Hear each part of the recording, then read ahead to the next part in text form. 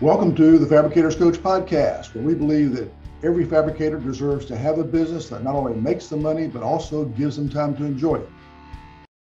In each episode, our goal is to share real information that you can take action on and use today. Information that, if you will use it, can help you reduce the chaos in your business, help you make more money, and help you get your life back. All right, folks, let's go ahead and get started. Welcome and happy Friday.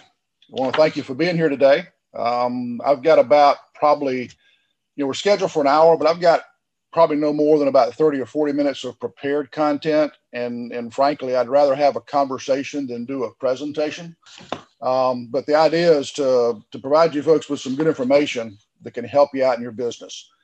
This isn't a sales pitch. It's not a consulting call, anything like that. We're just here to help you out. A little background on me. I've got about 30 years experience in manufacturing and business. I've owned my own brick and mortar business, so I understand what it's like to manage cash flow, to make payroll, and I also know how lonely it can be owning and running a fab shop. I've consulted with a number of fab shops over 20 years and ran a counter shop for a couple of years. And I really think that it's important, and I believe that every fab shop owner deserves to have a business that makes you money and also allows you time to enjoy it. So that's my philosophy, and that's why I'm offering this information. What we're going to do is a quick review this webinar is about the January article in the Slippery Rock Gazette. If you haven't read it yet and you want to see it, go to slipperyrockgazette.net, hit the archive button on the upper menu, scroll over to January, and you can pick this one up, plus the previous article in December. What we've got set up is our agenda is I'm going to do a quick review of the article. I'm not going to get into it in depth. Hopefully you've already read it. There are a lot of questions that come up as a result of these articles and presentations and implementations I've done in the past. So I've put together kind of a list of some sort of frequent questions, and I'll go through those. And again, as we're going through either the article review or going through these other questions, if you need something clarified, please stop me. I'd really rather, again, have a conversation than just do a presentation. That would be really helpful, I think, for everybody to kind of hear from folks other than just me the whole time. And I've got some time at the end, of course, with an hour schedule and only part of that planned. We've got plenty of time to discuss anything you want to bring up. So that's our agenda here for today. All right. This is the second in a series of 6 articles. And the focus of these articles is to give you the tools and techniques that you need to help you free up 20 to 30% of the capacity that you're already paying for. What that means is help you get 20 to 30% more kitchens, more square footage through your plant every day without having to hire 20 to 30% more people or buy 20 to 30% more equipment. It's to make better utilization of what you've already got. Another side benefit of doing this is you do this and do it well, you can set up a fixed, predictable template to install lead time, 5 days, 6 days, 7 days, whatever is appropriate for you. But the idea is that you've got something that's predictable that you can go out and sell, and it's short. And then if you do these things and do them well, then one of the things that comes out of putting all these 6 pieces of the puzzle together is that you're able to predict your P&L for the month. We're about mid-February now.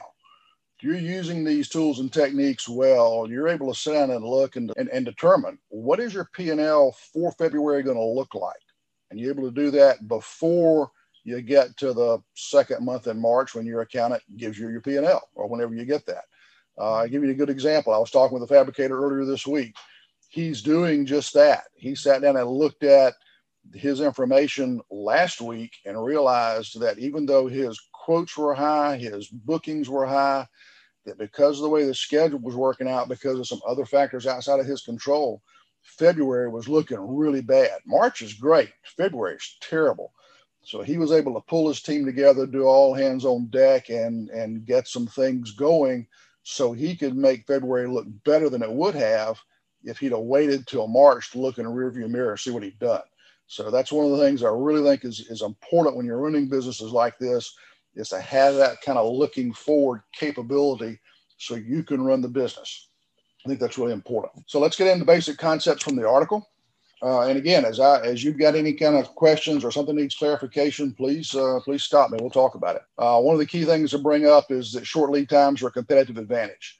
And what I mean is kind of what I just said a minute ago, where if you've got a good short 5-day or 6-day or 7-day lead time from template to install, you're able to make one phone call, schedule both dates. You're hitting both dates almost 100% of the time. That's a competitive advantage, because if you're not doing that now, you know what the reality looks like without that. If your competitors are doing the not fixed, not definite, not really well hit due dates, and then that's certainly a competitive advantage. You can go to market, you can get more jobs.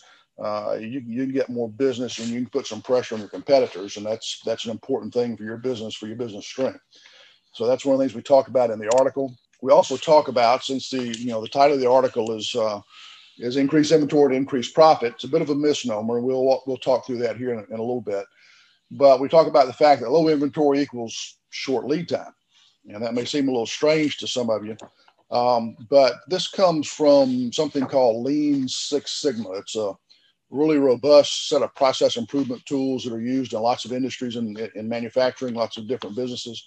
But a core concept out of that body of knowledge is that when you've got low inventory, and by low work in process inventory, I mean the number of jobs you've got between template and install, then that means that low inventory will keep the time to move a job through the process of steps from template to install, to keep that time short. Now, what Lean Six Sigma tries to do is drive that down really, really low. They want to get down to something like a one-piece flow. And that doesn't mean necessarily one job between each of your process steps. That means from a pure Lean Six Sigma standpoint, they want you to have just one piece of a job between each process step, which is super low. The problem with that is that all manufacturing processes have got variation. You can't always predict how long it's going to take to make something. And there's practical reasons for that. You get to the end of the life, your blade's getting dull in your saw or the tools in your CNC. So you got to start slowing down a little bit. You got a miter job that comes in. You got to run things a little bit slower, be a little more precise. You get a particular stone that comes in that's really hard to cut, so you got to slow the machine down. Then you got the human factor. People don't work at the same pace every day. You may have some folks that, this past Tuesday morning stayed up and watched the Super Bowl and maybe had a little too much fun, and they were a little sluggish on Tuesday. All sorts of things happen that cause normal variation, both machines and people and product, that'll cause that variation. And because you really can't eliminate that variation, you can work hard and you can reduce some of it. And Lean Six Sigma's got a lot of tools for that, but it really is difficult to eliminate that. And that's where I think a lot of folks get hung up with some of these process improvement techniques, is they want to go whole hog and try to drive variation to zero. And you just can't. It's just not practical. You hit a point of diminishing returns very quickly after you get the low-hanging fruit out of the way and start driving down to getting that variation lower and lower. You spend more and more time and money and get less return. And it's not a real good business sense to focus on that obsessively. So what happens with Lean is Lean wants to go to that one-piece flow, that super, super low work in process. That's a nice, super short lead time from template to install. You could do it in 2 or 3 days. And I've seen some shops that have got 3 or 4 day lead times, and not many of them, but there's some out there. But the problem is that any variation, any crack splash, any crack in a sink cutout or something, those kind of things will kill you when you've got really low inventory, because that variation will get you. And in the article, we talked a little bit about how that variation creates bottlenecks. The first article, the one from December, was about, how to love a bottleneck. And it was all about how chasing bottlenecks is something that managers spend a lot of time doing. As soon as you fix one, another one pops up. Tough to predict where the next one's going to pop up. You spend all your time chasing this, creates a lot of stress, creates a lot of chaos. And what we talked about in the first article was nailing down that bottleneck, making a strategic decision to select your constraint. It is a capacity constraint. It's not an analysis that's mathematical. It's a strategic decision. And we talked last time about some aspects about how to do that. But when you do that, then that takes that bottleneck issue out of the equation, keeps that from moving around, and starts to settle down some of the noise in the business. So once you do that, then you've got that strategic decision that's a core element of how you're going to run your business. And then you want to establish a buffer of inventory to protect the output of that constraint. And we talked last time about typically in this business, the constraint should probably be either your last process step, which is install, or maybe finish polish, which is the next to the last. There are pluses and minuses for both. I won't get into that now. If you've got questions, give me a holler and we'll talk through that. But in the article, we talk about having about a half a day or a day of inventory in front of the constraint to help protect constraint output. Because if you remember, the constraint, as you do some of the things that show up in the article that actually that's step 3, optimize control. That article came out last week in Slippery Rock Gazette. But as you start driving your bottleneck to the constraint, that ends up being your capacity limiter for the business. Then the mindset needs to be kind of like if you owned a hotel. If you had a room that was vacant last night, you can't go back and book that room. That time's gone. And the same for your constraint. Yeah, you can work overtime, but we're trying to get out of working overtime. We're trying to get more consistency and more control. And so you want to make sure that you protect the constraint from ever losing time. Because if you lose an hour at the constraint, once you've got that set up and running, it's like shutting your plant down for an hour. That's pretty expensive, a big impact financially. So that's what the article talks about. And it talks, kind of walks through those concepts. And those are kind of the key things we went through there. Any questions from any of that before we get into some of the prepared questions that I've got set up? Andy, you guys have been doing this for a while. Have you got any challenges that you've run into? Any questions that you've got from what you've seen? Yes, we do. Not related to anything you've covered thus far, but it is related to not scheduling a job for template until all of this information on our checklist is ready and available. That has been our biggest challenge over the last 2 or 3 months. Yeah, that's something a lot of shops struggle with. And that's one of the key things. We get into that. I think the article that comes out next month talks about that in the scheduling process. It is not something that you can turn on and off like a light switch. It's not instantaneous. What you're probably seeing is it takes a while to educate your customers. Yes. I know you guys have got some builders that you're working with on a regular basis, and you've kind of got to train those folks. What I've seen with shops is putting the effort into training customers that you deal with regularly, like builders, kitchen and bath dealers, production builders, big box stores, folks like that are repeat customers. Putting the effort into training those folks is really valuable. And if you're doing a lot of retail, then the retail side, what we've done in the past is gone in and spent a lot of time training retail customers about, what's the countertop process like? Why is it important to do that? And why is it important to make sure that checklist that you're talking about, all those things get put together?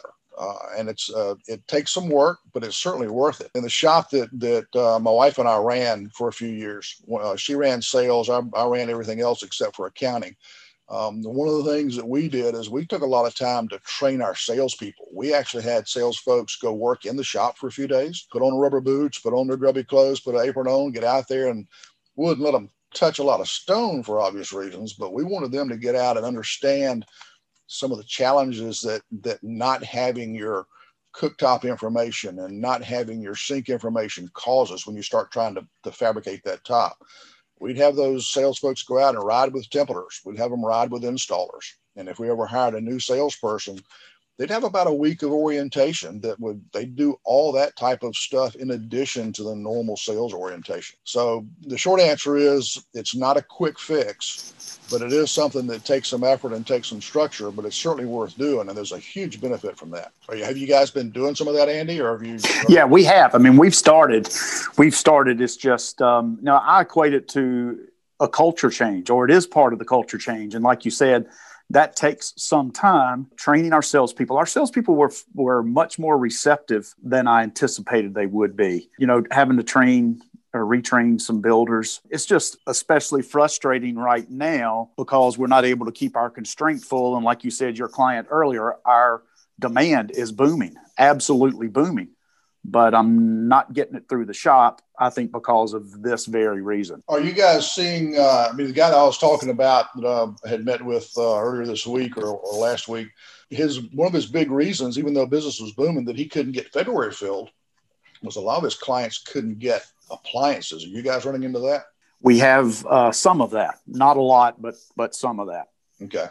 Yeah, that was the big thing for him. So his challenge was going out and finding jobs he could drop into the schedule right now where that wasn't an issue. And that's a tougher problem to solve. And there's some ways to attack it, but it's certainly a challenge. Yeah, you're right. It's an education issue. And what we found in training retail customers and in training builders was it was more of an attitude of, help us help you. You want that kitchen finished on time. If you're doing a remodel, Ms. Homeowner, you don't want your kitchen torn up any longer than you absolutely have to. In order for us to help you make that happen, this is what we really have to have, and here's why. If you stop and think about it, people have more jobs in their lifetime probably than they buy countertops, unless they're house flippers on the side. People buy more cars than they buy countertops. They buy more houses than they buy countertops. And there's a lot of information out there on what these processors are like, how to get good jobs, how to get the best deal on a car, et cetera. There's not quite as much, I don't think, out there for countertops. And this was in the days, when we ran a shop, it was in the days before video was really hot and you had so much bandwidth online. We actually put together a booklet and would spend time walking customers through that booklet to help them understand what the process was like, to help them understand why it was important to get that information, because that checklist is critical. So yeah, that's a challenge in all of this. It's not part of the inventory aspect, but yeah, it certainly impacts how well you can implement all these 6 steps. So good question. Thank you, Andy. Any other questions? All right, well, we'll move on to the ones that I've got prepared that have come up from previous discussions and from the article. And as we walk through those, if you guys need any clarifications, please stop me. Okay. One of the questions that pops up is, why does low work in process make you more susceptible to process variation? And part of the reason I show this one, even though I've kind of addressed some of this, is that some folks think that having low work in process inventory, fewer jobs between template and install, they think that actually causes variation, and it doesn't. If you think of it kind of like a pond that's got a bunch of stumps in the bottom, if you've got the water level high, you don't see those stumps. And if you think of the water level as the number of jobs in your shop, then all the variation, which is the stumps, aren't visible. But as you drop that water level down, then the stumps become visible. So as the inventory level, the work in process level goes down, that variation starts to show up. So it doesn't really cause the variation, but it does expose it and expose where the issues are. And certainly it's worth working on reducing that variation, but the key is to make sure you're protecting the output of the plant by having inventory strategically positioned. And some of our later questions will get into what that means. If you think about it, if you've got 3 A-frames or 3 A-frame parts sitting between your robo saw and your CNC, then if the saw stops to change a blade or something for an hour or 2 or whatever it takes, your CNC can keep running because you've got work in process inventory. Whereas if you only had 1 cart or you were halfway through that cart and the saw stopped for a while, then the CNC could run out of work. And that's where you need to manage that impact and make sure it doesn't impact the output of the shop, because the goal is not necessarily to keep every machine busy all the time. The goal is to make sure you're getting the most productivity out of your entire shop. And the best way to control that is by setting up the constraint and buffering it and going through the rest of these steps. So that's where that comes from. And that's why the low work in process doesn't cause a variation. It just exposes it. And so a lot of folks say, well, if that variation causes so much trouble, shouldn't we try to eliminate it, or why can't we eliminate it? And you should work on it. There's no question about that. The thing is, don't make it job one, because as I said before, it's really easy to get into a point of diminishing returns where you're putting a lot of time and effort into it. And I've been a process improvement person in manufacturing where that was my job, was to go in and tackle things like that. And so I've seen this firsthand, and it gets to be really expensive. It can add a lot of overhead to your shop And the benefit you get is not much. Doing the kinds of things we talk about in this 6-step process are a lot easier. They don't add a lot of overhead, and they have a side benefit of reducing a lot of the noise and chaos in the business. And I think this is really key to making sure that, number one, you're making more money because you're getting more product through the shop. And number two, your life gets a lot better. And whether you're the manager of the shop or whether you're the owner of the shop, and working on variation is helpful, and you don't want to ignore it. Just like cost control, you don't want to ignore cost control. But if you obsess on either one or both of those, you're going to leave a lot of money on the table. That's what we're trying to get folks to do, is to focus on a different way of doing things. Some folks wonder, why doesn't this process variation kind of average out across the plant? And the reality is what happens is you end up with a whip effect. Because if you think about a machine stops off or a machine runs slow, then the job that's impacted by that, or any jobs that are waiting on that machine to get back up and running, they've lost time. And so that time can't be caught up because unless you want to run a lot of overtime, it's going to automatically start the next process step later because it was either slower in the previous process step or that saw, RoboSaw was down for a blade change, something like that. And so what happens is this causes a whip effect. And you see that in terms of your output. If you're not doing the things that we're talking about, you're seeing that in the difficulty in trying to predict your install dates. And that's exactly why, as all this variation causes a whip effect, makes it very, very difficult to predict when is a job going to be done. And that's why we're trying to put together, that's what this system does, is it puts together a way to give you that predictability and control. And do that without having to just, crush a lot of overtime or having to muscle things through all the time, because that's not cost effective. And that, again, creates a lot of chaos.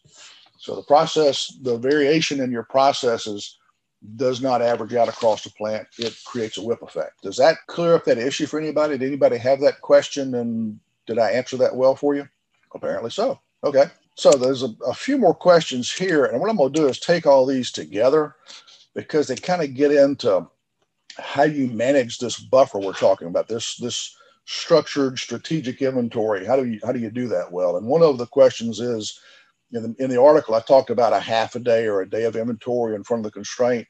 And some folks will say, look, mine needs to be larger. I've got too much variation. I think a day or a half a day is too small, and folks say, well, how can I manage the buffer? How do I know if I'm doing it well? And how does all this help me make more money?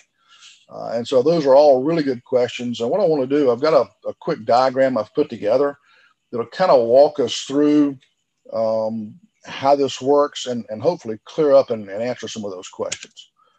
What I'm going to do for this example is we're going to assume that our constraint here is installed. It's the most common location in this business for a constraint. It's not the only place you can put it, but let's use that just for this example. Let's also assume that our lead time is 5 days. It's a template Monday, install Friday scenario. Okay, so there's our timeline. And then we've got, this, if you think of this red line, this red bar is like a pipe. We're looking at the side of a pipe, and that's our capacity. This is a 6-inch PVC pipe, something like that. And then we've got our constraint on the end, and it has less capacity than the rest of the plant. It's our capacity constraint, all right? Because we've done the things to free up capacity. We're not reducing the capacity of the entire plant. Our constraint is at install, and so this is how it shows up, how it looks. So we get into how this is really structured in the real world. This buffer is not necessarily a pile of inventory right in front of the constraint. It's more structured than that. So what we've got is a green zone that in this case would be template, CAD, and SAW, and it shows a 2-day. This buffer is sized in time units, not necessarily in kitchen units or square foot units. It's time, because we're looking at how much time is sitting in front of the constraint, how much time is in the plant between template and install. And in this case, we're assuming that we've got some digital templating and that we're emailing that information back to the shop. We can email photographs back to the shop. And so the CAD guys can start doing their work, during Monday, and SAW can get started sometimes as early as Monday, but certainly can wrap up by the end of Tuesday, all the templates that were done on Monday because of this scenario. Now, if you don't have that, you might need an extra day here. That's part of the flexibility the system has to adapt to your unique capabilities, your unique requirements. So we're showing that the green zone of this buffer is the first 2 days and covers template, CAD, and your sawing or water jetting operation. We add to that a yellow zone. And in this case, that's Wednesday and part of Thursday, that covers CNC and finish polish. And what you see is there's a red zone that sits right in front of the constraint. And the way you would manage this buffer is that you'd have a rule something like, and I'm showing the red zone being part of Thursday. It can be that would be a half a day. If you had a full day, then that red zone would go all the way back into Thursday. And this might be a 6-day lead time instead of a 5-day lead time. That's your choice. But the way you'd manage this is you'd have a rule something like, okay, for all installs that are going to be for tomorrow, that all those jobs have to be in my red zone. And the red zone would physically be, let's say we've got 3 install crews and they typically do two kitchens a day, just to give us an example. That red zone would actually be 6 rectangles. Each rectangle is for an A-frame. Each A-frame is for a kitchen. 6 rectangles painted in red on a spot on the shop floor. That well defined so that you know where they go, you know where they're supposed to be.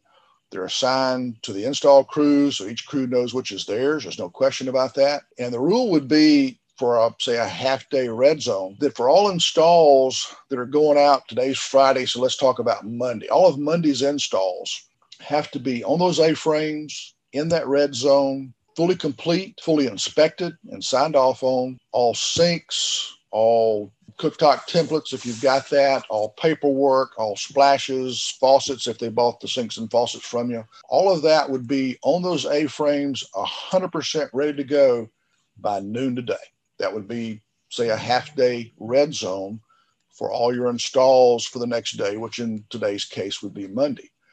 And so the way you would manage that is you would, lunchtime today, you'd be out there walking through your plant and you'd go right to the red zone. That's job one, is go check the red zone. And if you look at those jobs and you see an edge profile that's not quite right, the old spot on the edge, for an OG edge or something, or you see a crack and a splash or anything else that's not quite right, then that's job one. That's like a 5-alarm fire. Because if you don't get that fixed today, then that job, before that A-frame goes on that truck for install, whether you load up tonight or whether you load up first thing Monday morning, you don't get that fixed today, then you've got a whole lot of work to do to try to keep that install date. You've got to fix stuff Monday morning at the last minute, come in early and do it, load it on your truck and carry it out to the site, because the guy's out there installing the rest of the job or whatever. You know what all those scenarios look like. The idea is that you've got an early warning system that says, hey, I got a problem. If I don't fix it right now, that install's at risk, or I'm going to have to spend a whole lot more money to get it right. So you got a bit of an early warning system there. And so what you would do is you check at midday today, you'd look for those 6 jobs on those 6 A-frames complete, ready to go, signed off on. And if you were missing one, or if there was a problem with one, we would call that a hole in the red zone. You've got 6 spots. And if one of those spots isn't 100% ready, it's like one of those spots is empty. It doesn't matter. So that's a hole in the red zone. You can also have fat. You can have too many out there. That's a different issue. It's indicative of other things that are going on, and we can talk about that later. But what you want to do is focus on, do we have a hole in the red zone? If the red zone's good, then you want to go and look at the yellow zone. And we've gone so far as to put up 4x8 sheets of plywood and color code them and put hooks to hang jobs, or go paint lines on a shop floor, whatever you need to do to make this more visible and get everybody focused on their role in this system. But you go look and say, okay, the jobs that are due to install on Tuesday, are they in CNC and finish polish? And then, work your way back to, first, do you have any holes in the yellow zone? Do you have any holes in the green zone? A hole in the yellow zone isn't as important as a hole in the red zone, but it's still pretty important because, again, that's part of your early warning system that says, hey, if I don't get this fixed, it could create a problem here in the red zone. And then your green zone, of course, isn't as important as the yellow or the red, but it's part of your early warning system that says, hey, if I'm kind of getting behind on my saw and it's a few days ahead of when that job's ready to go, I need to pay attention to that, because if I don't do that now, if I ignore it, at some point, it could start to bite me right here. and how you size these and how many days you have in each and which process steps are in each. That's all flexible. This is just an example to kind of give you an idea how you do this and how you manage it and how you structure it and how you set it up. Visual controls are really helpful. Helps your folks on the shop floor understand their role in this, like trying to manage that checklist that Andy was talking about. This isn't a light switch that you turn on. It takes some time to get folks up to speed and get them understanding their roles in this and how they help make this work. Folks at the saw need to understand, how what they do impacts this red zone. And there's some really good tools and techniques that come about in the 6th article for how you manage this whole system. They're really good about, helping folks understand their roles so that you get everybody really focused on where you ring the cash register, which is going to be, in this case, it's going to be it's always at install as far as ringing the cash register. Your constraint may be install or it may be finished polish. It gets folks focused really well and helps drive a lot of the chaos down in the plant. It allows you to have this lower inventory that helps you have that short lead time, going back to that Lean Six Sigma concept we talked about earlier. And this is how you get that short fixed lead time and how you can start to guarantee install dates for your customers. It takes a while, as we talked about earlier, to get there. It's not overnight, but if you can figure out, if you're going out there, if you've got this and you're starting to use this as part of your marketing, use this as part of your sales pitch, it certainly gives you a really strong competitive advantage out in the market. So hopefully what that's done is answered the questions that were there earlier about, how do we manage the buffer? How does it make me more money? When you've freed up capacity in these other operations and driven your capacity constraint here, you're getting more product out the door and you're getting it out consistently. And this structure of the buffer is how you make sure that continues. That's a really essential element to making this work. I know that's a lot for a 10-minute discussion. Any questions about that? Because I threw a lot at you there in a short period of time. Any questions you've got in general? Andy had a good one about the checklist before scheduling that impacts that.